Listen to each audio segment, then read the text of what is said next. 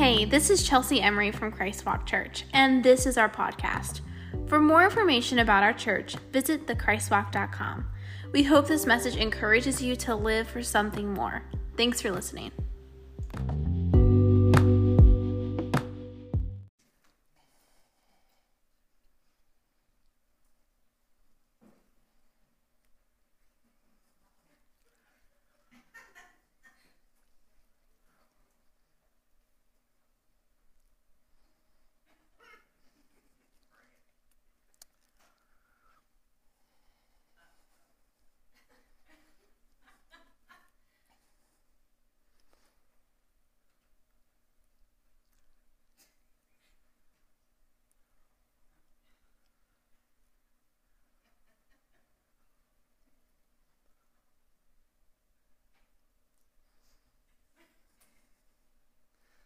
Have you ever noticed how awkward silence can be?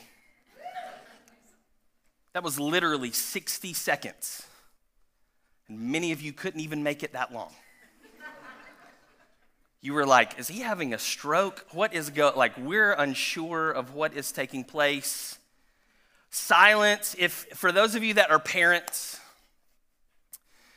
for those of you that are particularly and specifically, for those of you that have ever been parents to a preteen female, as I'm experiencing right now with my daughter Avery, my wife and I.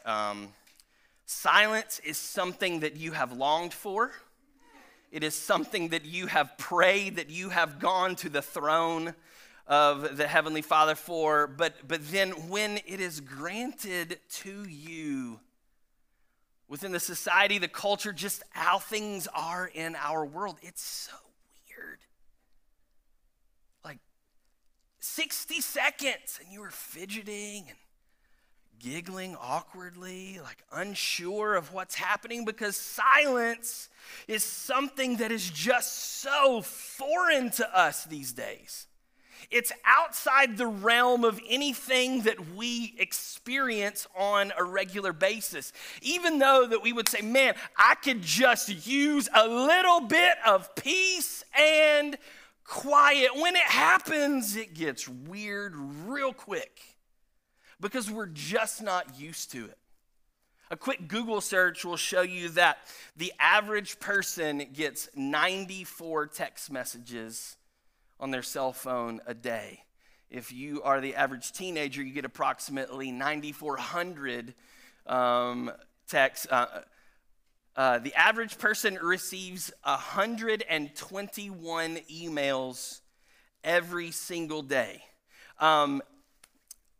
Last year, in the state of Florida alone, some of you are experiencing this right now. I don't have the 2020 data, which I'm sure it's gone up because of the impending election. But last year, in the state of Florida alone, 4.4 billion robocalls were made to cell phones.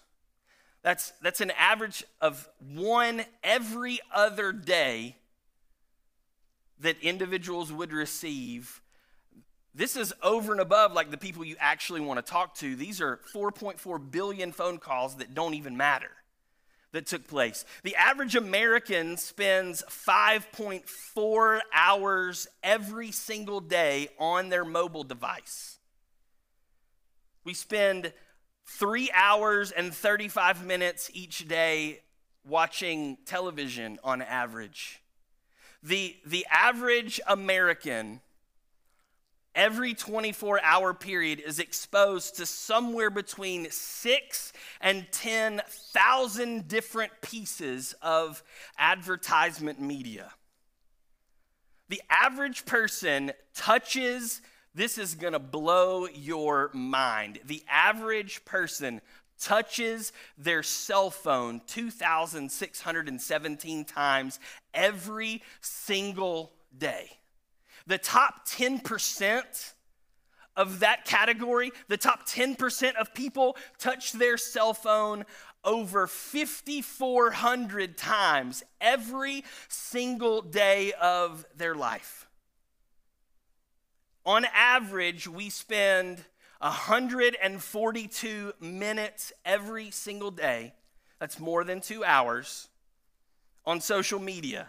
If you fall somewhere between the 16 to 24-year-old age range, you spend on average 181 minutes, nearly 3 hours a day on, or that is 3 hours a day, on social media. 64 and a half of those minutes are on Facebook. 48 minutes on average for us we spend on Instagram.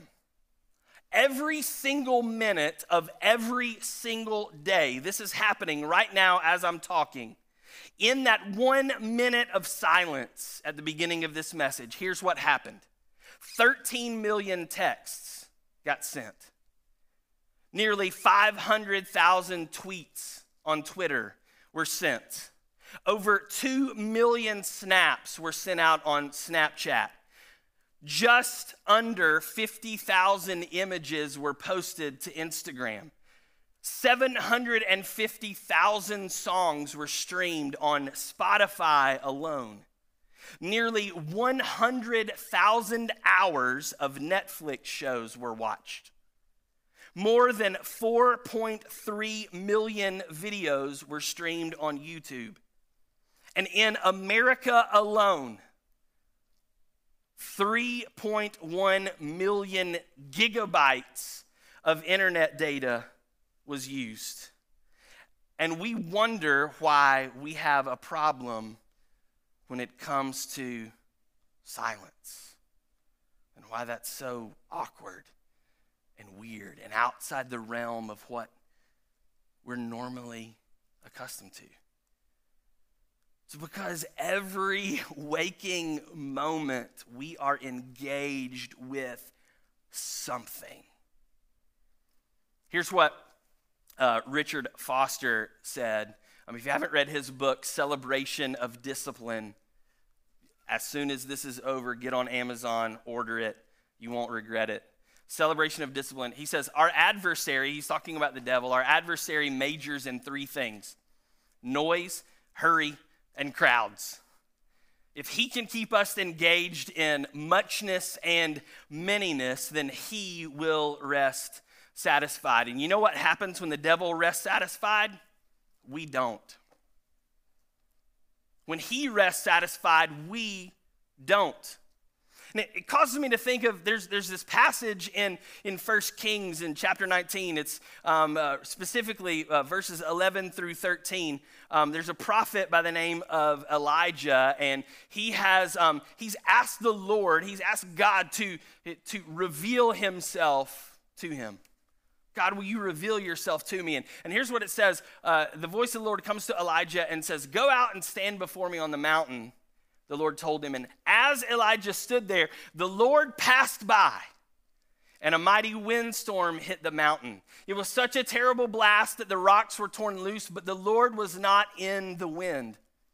And after the wind, there was an earthquake, but the Lord was not in the earthquake. After the earthquake, there was a fire, but the Lord was not in the fire. And after the fire, there was the sound of a gentle whisper. And when Elijah heard it, he wrapped his face in his cloak and went out and stood at the entrance of the cave. And a voice said, what are you doing here, Elijah? Here's what we all know. The world is noisy. The world is a noisy, crowded, busy place. But why would we ever expect God to communicate with us in the same way that the world does? We've identified the way the world does things is the problem. We all raised our hand. We said, we're busy, we're tired, we're overspent, we're overconnected, we're overcommitted, we're overworked, and we are over it. But yet we still expect God to communicate with us in the same way that the world does. Many of you are wondering if God has stopped communicating with you. You find it so difficult to hear his voice, but you need to know that just because you can't hear God speaking does not mean that he is being silent. How many of you have ever tried to carry on a conversation with someone while they had their face down in their cell phone? Wives, how many of you have ever tried to have a conversation with your husband on a fall Saturday in the southeastern United States when he was watching football? No amens from the front row. None? That was your chance, honey. It's impossible because we're so caught up into something else. In fact, that's what marriage has become. Marriage is now the decision of, is this the person that I want to watch look at their iPhone for the rest of my life? That's what we're deciding when we get married to someone. It's so aggravating when you're trying to engage with someone and they're not paying attention because they're engrossed in something else. And I can't help but wonder if that's how God feels when he tries to communicate with me.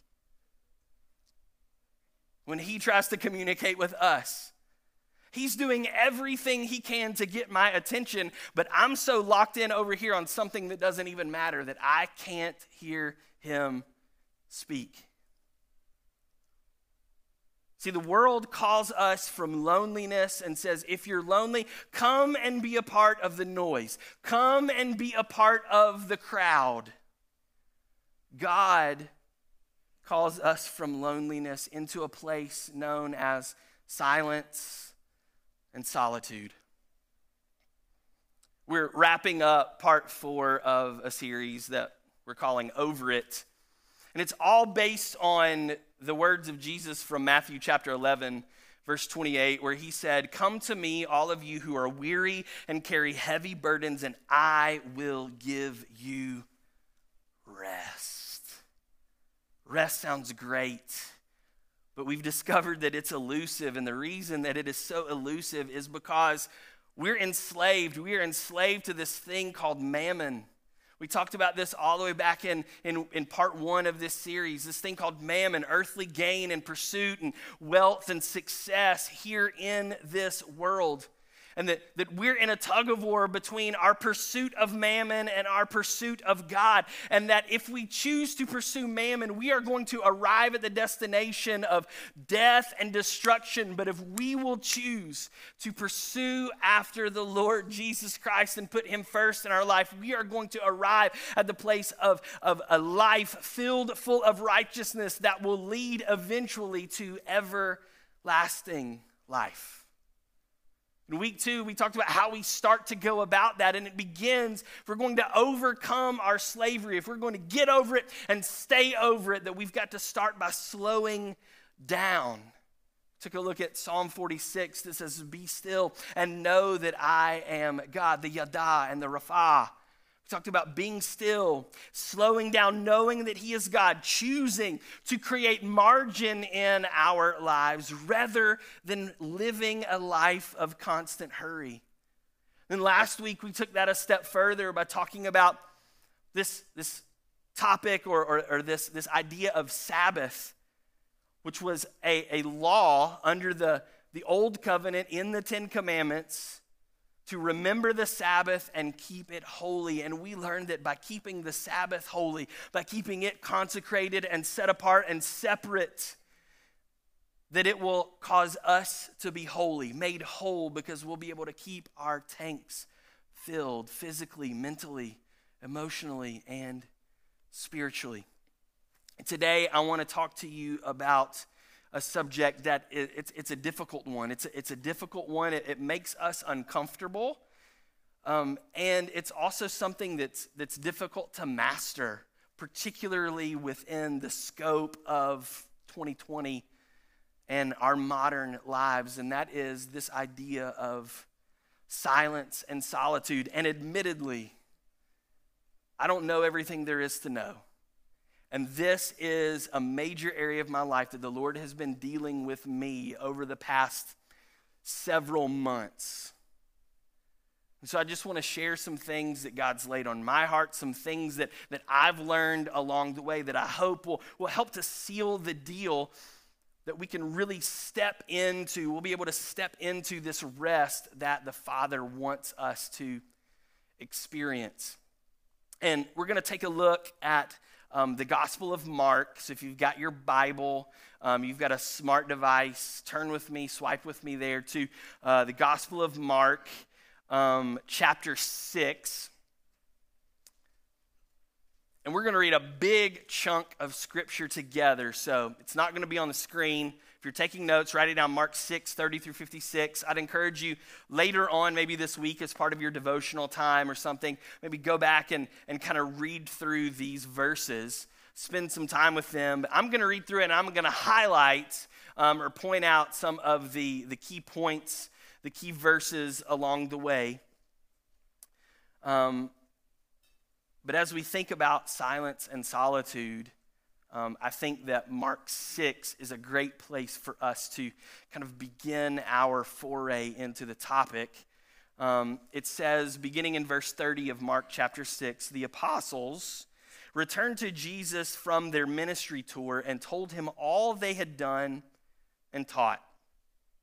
And then Jesus said, this is important, note what he says right here in verse 31. Then Jesus said, let's go off by ourselves to a quiet place and rest a while. See, there it is. He said this because there were so many people coming and going, the crowd, that Jesus and his apostles didn't even have time to eat. See, it's not just a modern day issue. It's something that Jesus and his disciples dealt with, that they struggled with. It's a problem that's taken place for a long time.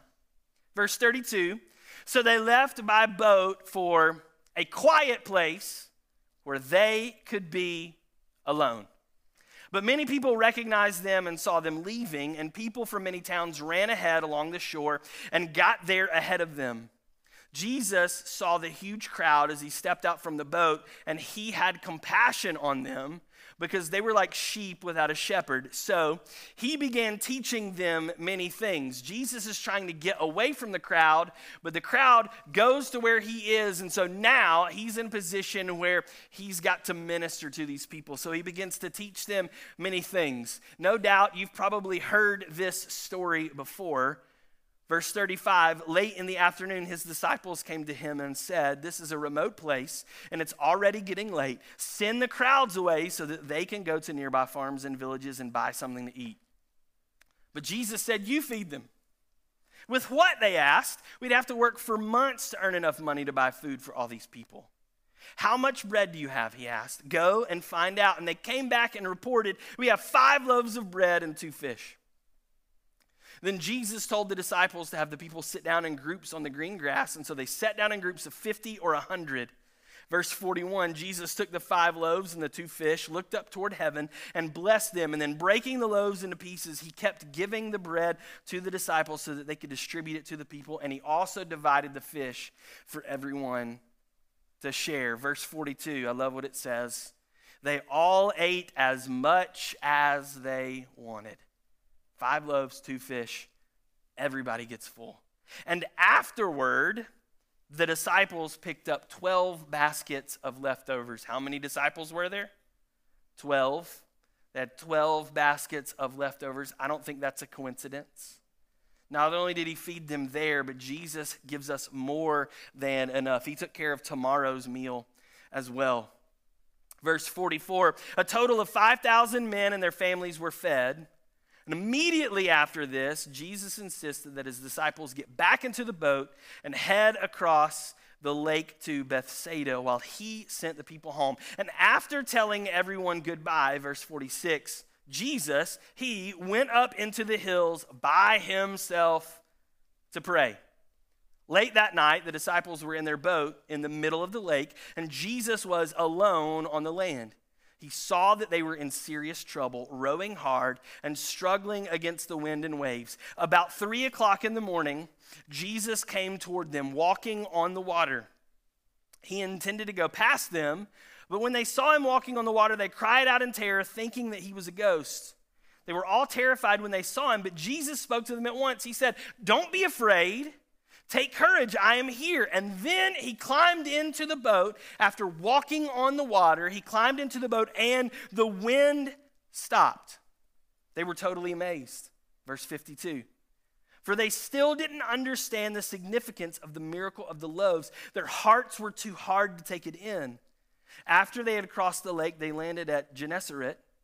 And they brought the boat to shore and climbed out, and the people recognized Jesus at once, and they ran throughout the whole area, carrying sick people on mats to wherever they heard he was. Verse 56, wherever he went, in villages, cities, or the countryside, they brought the sick out to the marketplaces. They begged him to let the sick touch at least the fringe of his robe, and all who touched him were healed. Not just some, all, everyone. Not just some of the people were fed. It was all. It was everyone. As much as they needed, as much as they wanted, everyone was fed, everyone was healed. And it all began with Jesus looking at his disciples and saying, let's go to a quiet place. There's three things that I want to point out from this passage. If you're taking notes, you can write these down. Three kind of maybe nuggets or ways of looking at this passage that perhaps you've never really looked at it this way before. And the first is that Jesus is actually, and Mark in telling this story is actually establishing a pattern. He's establishing a pattern of Jesus' life. And we can see different ways that we are supposed to live based on reading the Gospels and seeing how Jesus lived his life. There's a lot of things in the Gospels that are not explicit commands that come to us from Jesus or from God, but just by being observant, we can see ways based on the narrative and the story of how Jesus lived his life on how we should live ours. And Mark is particularly unique. And so there's instances of this in all of the four Gospels, but I thought it was important for us to be in Mark because Mark tells the gospel story in a much different way than the others. It's the shortest gospel. I love Mark because he is a straight shooter. He wants to get right to the point. And what Mark is trying to do is he's trying to introduce us to Jesus, and then as quickly as he possibly can, he's trying to present all the facts for why this man named Jesus that has come on the scene, why he is the Messiah. And we get all the way to the end of Mark's gospel, and it, except for an addendum that was added in later manuscripts, Mark kind of leaves it with, well, you got to decide for your own. I've shown you all the facts. And so the way that Mark writes is in such a way that he gets down to business really quickly, and he just wants to tell you the most important things about the situations, the scenarios, the stories that are taking place. The most important things, so you don't have to sift through a bunch of stuff to get down to the nitty-gritty and the crux of who this guy Jesus really is. In fact, 39 times in his gospel, Mark uses a word that can be translated to immediately, or something of that ilk. He's all about moving quickly from one scene to the next. So in a rapid fire way, you get exposure to who this man named Jesus really was. He begins his gospel by establishing this pattern all the way back in Mark chapter 1, verse 35. He begins to establish his pattern in Jesus' life. He says, before daybreak the next morning, Jesus got up and went out to an isolated place to pray.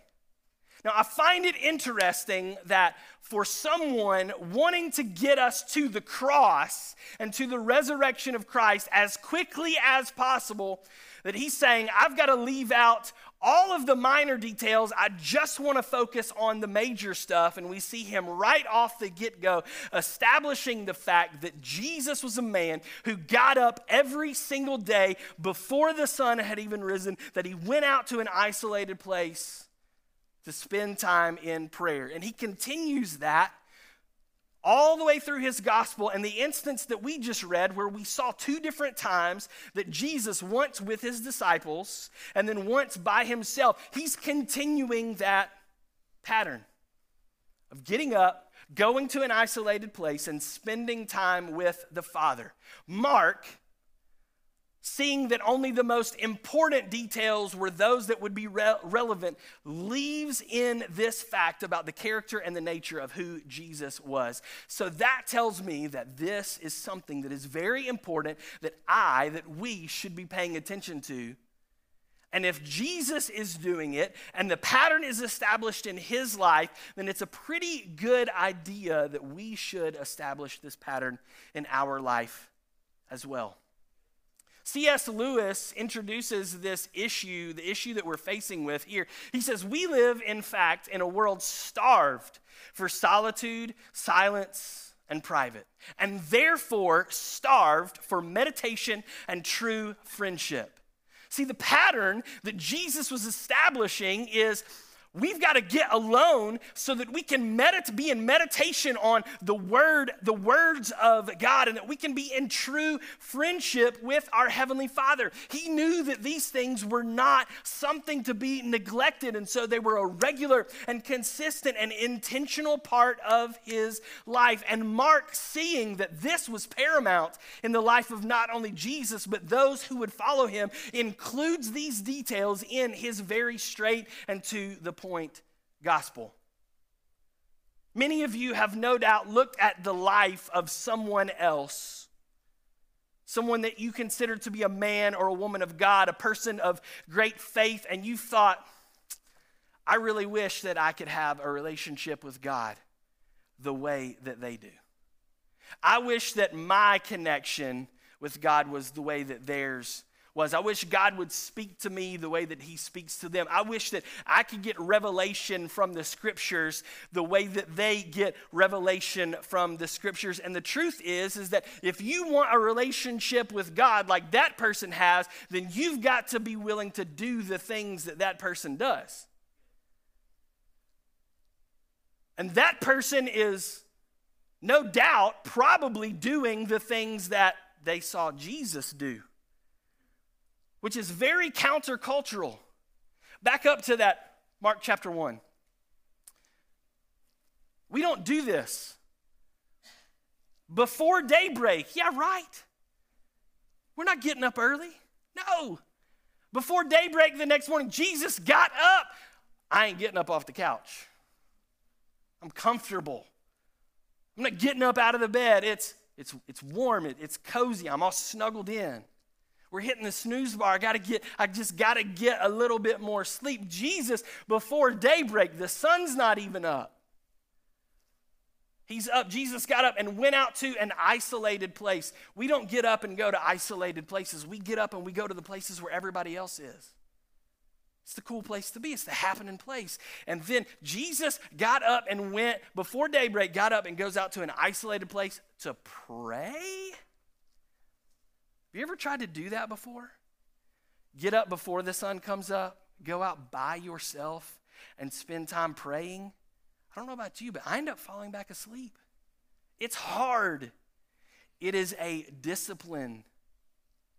But Jesus had the kind of relationship with the Father that he had because of the kind of life that he lived, the things that he did. And if we want to have an intimate, close relationship with the Father, these are the kinds of things that we are going to have to do. If we want God to speak to us more clearly, if we want greater revelation from his word, if we want to walk in the power of the Holy Ghost and have authority over the evil and wickedness of our world, this is what our life needs to look like.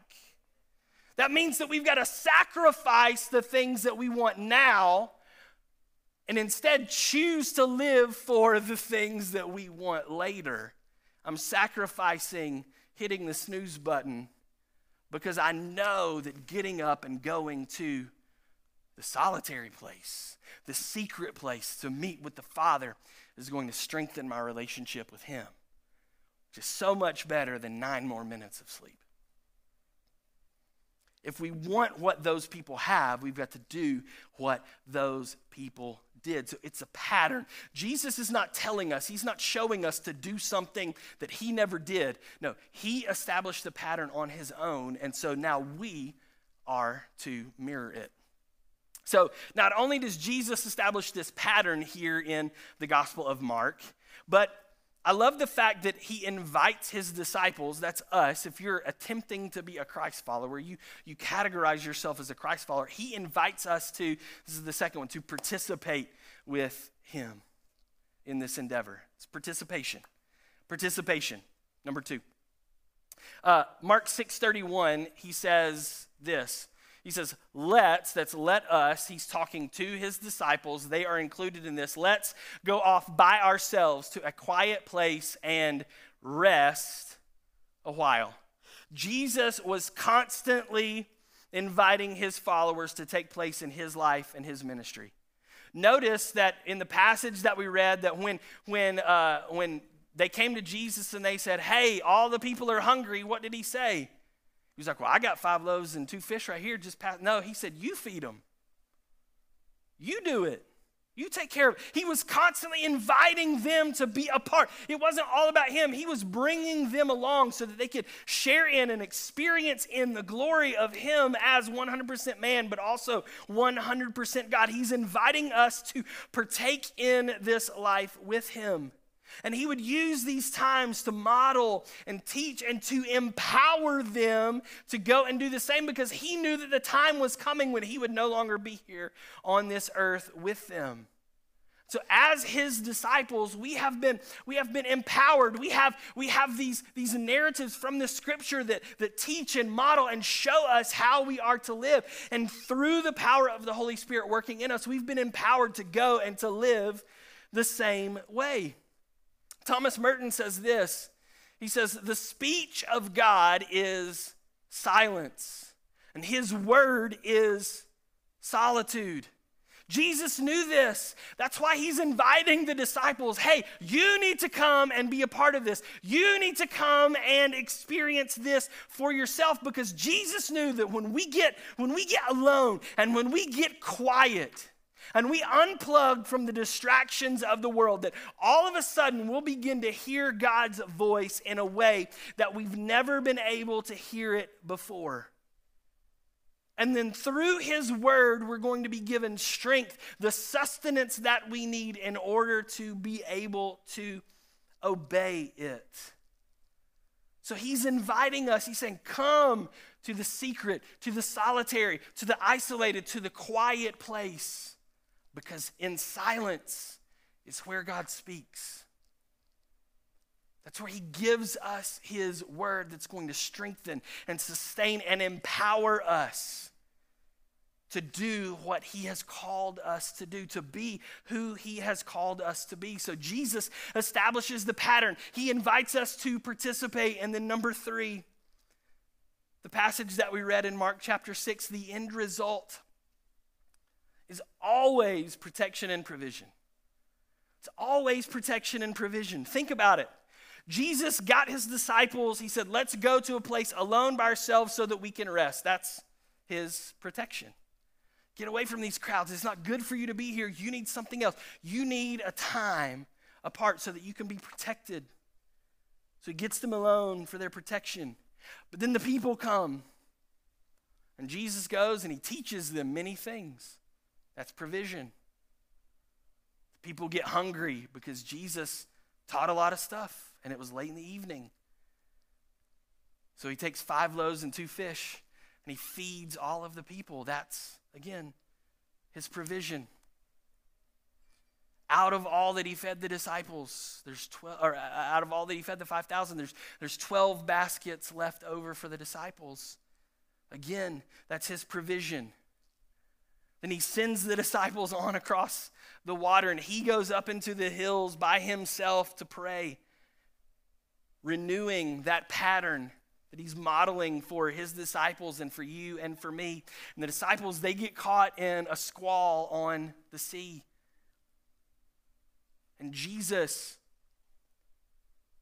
gets in a boat and goes across it. No, he walks. The thing that they are struggling with, he's standing on. And he gets into the boat and he tells them not to be afraid, and he calms the storm. That's their protection. Once again, they thought they were going to die, and Jesus just walks on top of it. And then the people come to him once again, and it says, all who touch him were healed. That's provision. Over and over and over throughout the Gospels, we see this. We see Jesus getting time alone with the Father, spending time in isolation and prayer and solitude and silence, and then these incredible, supernatural, miraculous things happening as a result. And it happens so much that I've just got to believe that it's not a coincidence.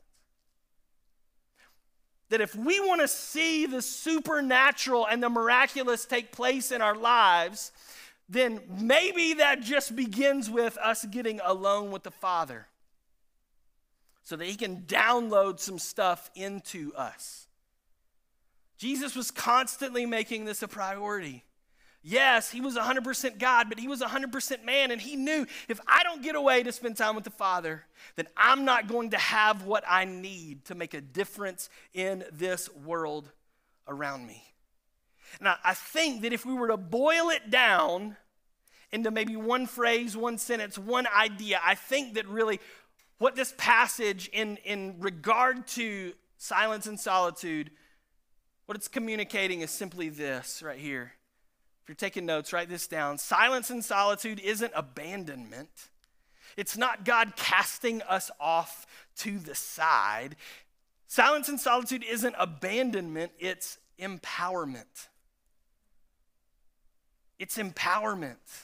It's when we put ourselves in those situations that God is actually filling us with his power to go and to make a difference, to be able to do something for his kingdom in the world around us. But choosing not to live this way, choosing not to constantly go to the place of silence and solitude means that when we attempt to minister to the world around us, we are less than what we could be. We have less power available to us than what we could have. So going to the place of silence and solitude, it's constantly charging up our batteries to be able to serve and minister to the world around us. Maybe said in a different way, it would be if we have any hope of thriving in and ministering to a broken world, our first step is to detach from it. Let me say that one more time. If we have any hope of thriving in and ministering to a broken world, our first step is to detach from it. Psalm 91, verse 1, says, "Those who live in the shelter of the Most High will find rest in the shadow of the Almighty." So, as we stated at the very beginning of this series, and as we've reiterated each and every week, that elusive rest, that's what we're after. And Psalm 91 tells us how to achieve that rest, that those who live in the shelter of the Most High will find rest in the shadow of the Almighty. That word shelter there in Psalm 91 is actually, it's a Hebrew word. It's sether. Sether, it's going to be on the screen. Sether, it literally means secret hiding place. Secret hiding place. You remember when you were a kid, you had like a tree house, or you had that place that you would go with your friends or whatever. Maybe it was like up in the attic or in an old like a closet in your house or whatever, and it was your hideout, right? And maybe if like it was you and a group of boys, if you're a boy and it was a group of boys or whatever, you'd post the sign, "No girls allowed," you know? That's the sether that we're talking about. It's the secret hiding place where just you and God go. He knows where it is, you know where it is, but the world isn't allowed. That's the place of silence and solitude. It is hidden from the plain view of the world. In fact, the world doesn't understand it. They can't even conceptualize what this is. but it's a place not where you go to be in isolation from everything and where you have to gruel through and be all loneliness and downtrodden and all that. No. It's the place where you go and you meet with your Heavenly Father and no one else is allowed in. It's the place we go to choose slow over hurry. It's the place we go to replace busy with purposeful and intentional. It's the place that we go to exchange the noise and the distraction of the world for quiet and for focus. Sether, the secret hiding place. It's the place that we go to experience wholeness in place of our brokenness. It's the place that when we go there to seek God in that secret place, that our lives are going to be transformed and we'll begin to live out of the overflow of God's rest that we experience there. So I close out this series the same way that I opened it. Are you over it? Are you done with being busy? Are you tired of being tired? Then let's change the way we live. Because we don't have to live this way. We choose to. But we're not meant to. God has something better for you and for me. So this week, my challenge to you is to be intentional about going to this place. Whatever that looks like for you. The Sether. Maybe you just need to get in the car and go for a drive. No radio, just you by yourself in the car. Maybe it's a room in your home where you can get away from your spouse and the kids, and whatever that looks like. For me, it's my back porch, my back patio. And maybe all you can do is just an hour. Maybe you can do an afternoon. Maybe you can spend a whole day. Whatever it is, this week my challenge is for you to go and find your Sether, your secret hiding place. And just be there in silence, just to hear from the Lord. It's gonna be weird. It's gonna be awkward. You thought a minute was awkward? Try an hour. Try half a day, try a whole day, try a silent retreat over a weekend or over the course of a week. But the more we go to that secret place, the more we detach ourselves from the ways of the world and we get those toxins out of our system, the more God and His voice and His character come into clarity and focus in front of us, and we can hear Him, His still, gentle whisper.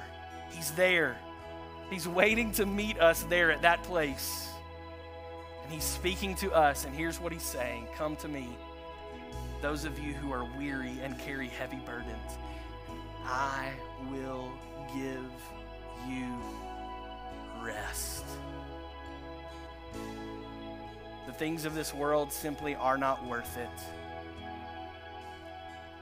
Our attention, our hope, our trust, our praise of them, it's fleeting and in vain. It's Him and Him alone that deserves our highest praise. It's Him and Him alone that deserves the number one spot in our life. And the way that we place Him and keep Him on that throne of our hearts is to constantly meet with Him right here in the secret hiding place. Come to me, those of you who are weary and carry heavy burdens, and I will give you rest. Let's pray together. Heavenly Father, I pray that you would help us the coming days, weeks, months, for the rest of our life, to choose to place the pursuit of mammon, earthly gain and success on the back burner, that we would distance ourselves from it, and that instead we would choose to pursue you, to pursue a life that is full of righteousness, full of purpose, full of intentionality, full of the things that truly matter, that will lead us to the everlasting life that you have promised for us. God, I pray that you would help us to exchange the temptation and the tendency to go through life hurried at a reckless pace. That instead you would help us to create margin, and that we would choose to slow down and be people of purpose. God, I pray that you would give us the strength to stand in adversity to a world that is 24/7. And instead that we would set aside time regularly and consistently, weekly, for Sabbath, for rest, together with friends and family, to focus in on you, to welcome you back into our lives, to center ourselves on you and what you're wanting to do in and through us, to celebrate what you have done, and to just enjoy the blessings that are. And God, I pray that you would give each and every one of us a burning passion, a desire to seek you out in the secret place, in the Sathair. And that as we go there, that the awkwardness over time would diminish. That in its place, we would find comfortability, we would find hope, we would find trust, we would find true rest. Lord, that you would speak to us in that place, that you would reveal yourself to us so that we can become more like you, that we would experience the true rest that only you can bring about, and that we would live and serve and love and minister and function from the overflow of that place of rest. In Jesus' name, we pray these things. Amen. Amen. Amen.